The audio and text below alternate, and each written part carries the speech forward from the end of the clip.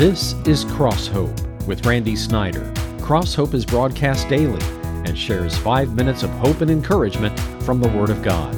Our companion website is www.crosshope.org. Now, with today's uplifting message, here's Randy. The operative word today is the word jealousy. Anytime you mention the word jealousy, it's connected to human relationships, 99% of the time, and understandably so. People associate it with marriage, with romantic relationships, with family, with school, with friends, neighbors. Jealousy is a malady that impacts all of us. I'm going to begin by telling you a terrible story. This is awful. After a long illness, a woman preceded her husband in death by 5 or 6 years and came to the gates of heaven. The gatekeeper came by, and the woman said to him, "This is such a wonderful place. How do I get in?" And the gatekeeper said, again, imaginary story, don't forget that, "You have to spell a simple word." The gatekeeper told her. "What is the word?" she asked. "The word love." Powerful word in the Bible, for God so loved the world. Love, she said. Welcome into heaven. Later, the gatekeeper asked the woman to watch the gates of heaven for him that day. While the woman was guarding the gates of heaven, her husband arrived. "Surprised to see you. I haven't seen you in years. How have you been?" And she said, "Well, I've been doing pretty well since you died." He said, "I don't know if I should tell you this, but do you remember that beautiful young nurse that I hired to take care of you during your illness?" "Yeah." "Well, I ended up marrying her," he said. "And then I won the lottery. I sold the little house that you and I lived in, and we bought a big mansion. We even bought a condo on the shore of Florida that we could go to during the winter. We traveled all over the world. We went on a worldwide cruise. And then I went water skiing today and hit my head on the water ski, and now I'm here. By the way, how do I get in?" "You just have to spell a simple word." And he said, "What is it?" She paused, she looked at him, and she said, "Czechoslovakia."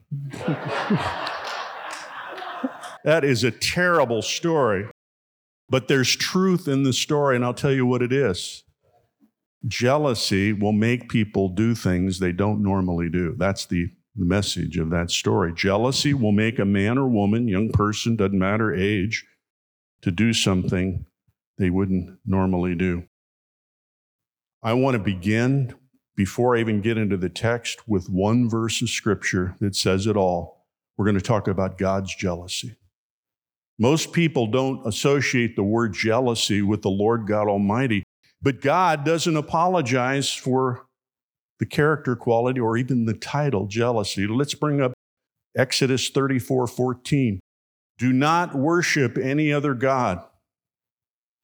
Listen to this. "For the Lord, whose name is jealous," with a capital J, is a jealous God. Listen to it one more time. "Do not worship any other God, for the Lord, whose name is jealous, is a jealous God."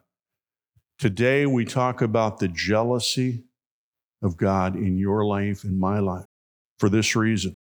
God claims an exclusive relationship with you. This may surprise you. It's more exclusive than marriage. It's more exclusive than a business deal. It's more exclusive than a family relationship. God demands exclusivity with you and me when it comes to other gods. Well, we're going to end each day this week by simply quoting Exodus 34:14. "Do not worship any other God, for the Lord, whose name is jealous, is a jealous God." God bless you this week. Our website is crosshope.org.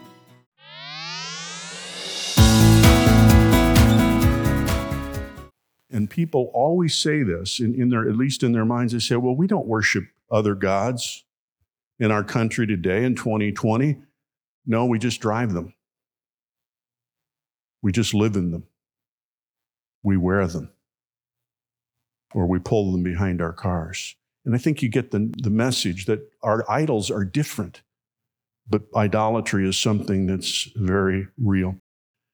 I want to read just a few verses out of Jeremiah 44. This is our last message in this book of the Bible. I think the 17th or 18th message. And we're going to look at chapter 44, and I think we'll pick it up at verse 2. This is what the Lord Almighty, the God of Israel, says. You saw the great disaster I brought upon Jerusalem and all the towns of Judah. Today they lie deserted and in ruins. Verse 3. Because of the evil they have done, they aroused my anger or jealousy by burning incense to and worshiping other gods that neither they, nor you, nor your ancestors ever knew. Just talking about incense, there's nothing inherently wrong with having incense. People use it like burning a candle. But when people burned incense in this day, it was an offering. It was a symbol of an offering going up to a pagan deity. And God, in His righteousness, demands faithfulness. Would you listen to that again? God, in His righteousness, His perfection, demands faithfulness from people like you and people like me. We are to be faithful to the God who made us. We're to be faithful to the God who bought us with the blood of His Son. I don't know what it is about people in the Old Testament times going after other gods, and then I remind myself, it's human nature in 2020. You will always be tempted in your life to have something in your life that becomes your private deity. Would you listen to that again? Most people have a moment in their life where they're tempted to have something in their life that's a private deity. Tim Keller from New York City writes this, that godly jealousy is angered love. I love that. Godly jealousy is angered love, but it stays love. It doesn't turn into something else like the woman who said Czechoslovakia. Her jealousy turned into deception, etc. It's not about hurt pride. God's jealousy wants to rescue the love relationship. The Apostle Paul wanted the church to abandon anything that distracted from worshiping the Lord, to guard against false teachings. Paul was jealous because the honor of God was at stake. This was clearly not sinful jealousy, but righteous jealousy. I want to give you a humorous story that David and I can both relate. It's about the dorm that David and I lived in at Cincinnati Christian College. We lived in the same dorm, and I don't know if he knew this, but I didn't know it at the time. The college that we went to at one time was a mental hospital. And the dorm that David and I lived in was called Gray Dorm. It was different than the men's dorm, the regular building. And I found out years later that it was the housing for the mental patients that were at the hospital. I felt very comfortable there. I don't know what that means. I lived on one side of the dorm. David lived on the other side of the dorm. And we'll continue and conclude this story tomorrow on Cross Hope. Each day we're going to end with Exodus 34:14. Do not worship any other God, for the Lord, whose name is jealous, is a jealous God. God bless you. crosshope.org.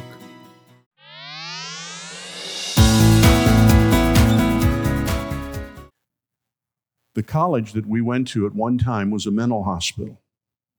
And the dorm that David and I lived in was called Gray Dorm. It was different than the men's dorm, the regular building. I found out years later that it was the housing for the mental patients that were at the hospital. I felt very comfortable there. I don't know what that means. I lived on one side of the dorm. David lived on the other side of the dorm. One night I came in at probably around 11 o'clock at night from Skyline Chili. The original Skyline Chili was just up the street from the school. Many of you don't know that, but that was the original location. Came in late. I walked by an open room in Gray Dorm, only to see one of the students in there jumping up and down in a rage.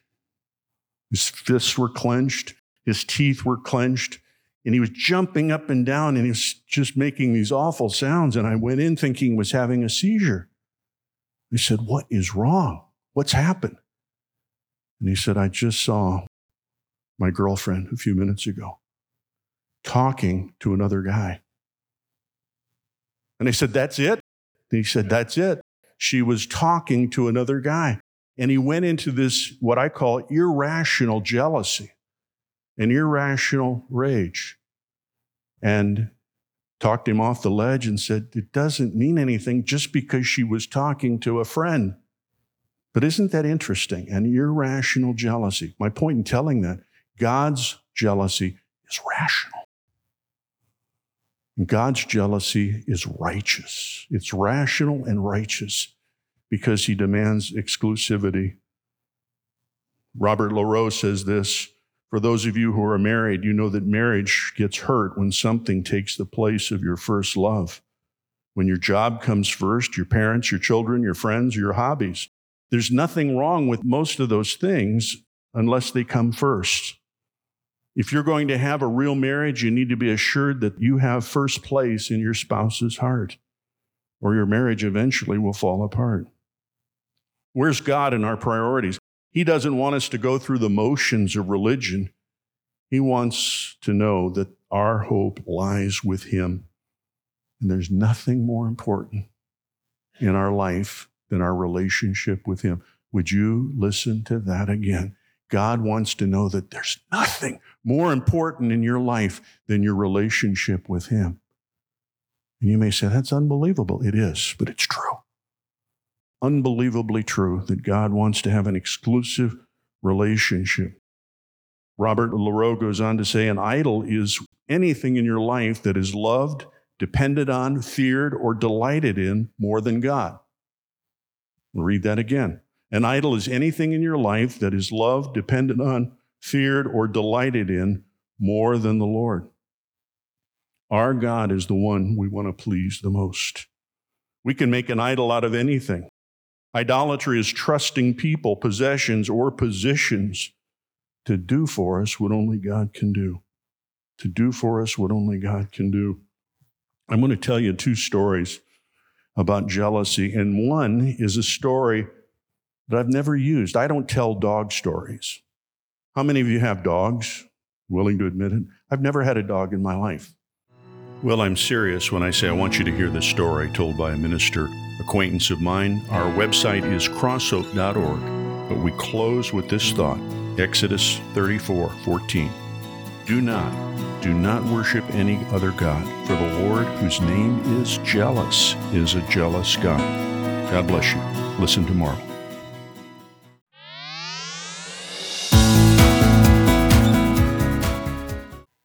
I'm going to tell you two stories about jealousy, and one is a story that I've never used. I don't tell dog stories. How many of you have dogs? Willing to admit it? I've never had a dog in my life. I don't think I've ever used a dog story, but this is a powerful dog story, if I can use that term. It's told by a man by the name of Jay Gallimore from Michigan. I've really become a fan of his preaching. And Jay said, "My wife and I have a Chihuahua named Tori. Chihuahuas see themselves as German Shepherds." And I think I know what he means by that. They're just tiny little dogs, but they see themselves as German Shepherds. A few years ago, we moved out into the country in Michigan. Right across from our property is a big field, which is dangerous to get to because of the busy highway between. One day, as we got out of the car, Tori spotted a big reaping machine, a big combine on a farm. He'd never seen one before. So Tori, the little Chihuahua, decided he had to get that thing. But between her and the combine was the road, 4-lane highway. I watched as Tori, with all of her energy, headed out toward that combine, and at the same time, watching a big Mack truck coming down the road. My sense told me I was not going to catch that dog. I loved my wife, and I knew that if that dog got hurt or worse, she was really going to be hurt. So I had to act immediately. So with all the strength I had and everything in me, I screamed at that dog. It was powerful enough to terrorize the dog, causing it to stop.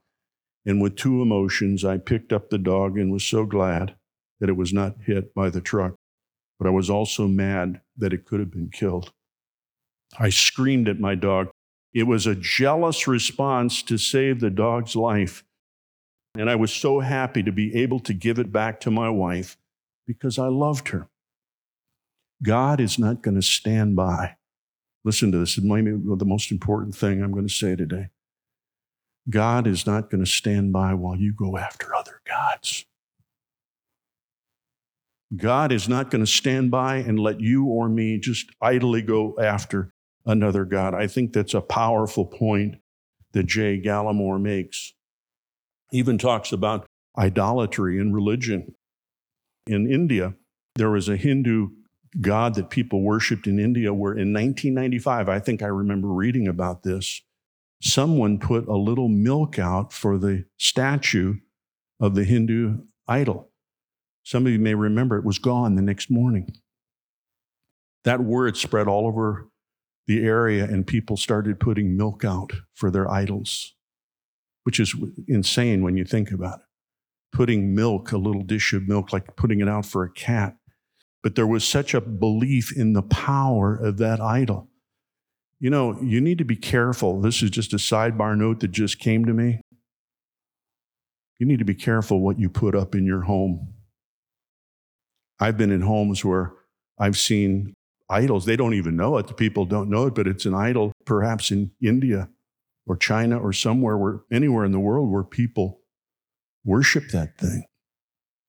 And I would be careful, I'm just saying, I'd be careful to have an object of worship in my house as a sidebar note. And with that thought, we quote once again, Exodus 34:14. Do not worship any other god, for the Lord, whose name is jealous, with a capital J, is a jealous God. God bless you. Listen tomorrow to Cross Hope.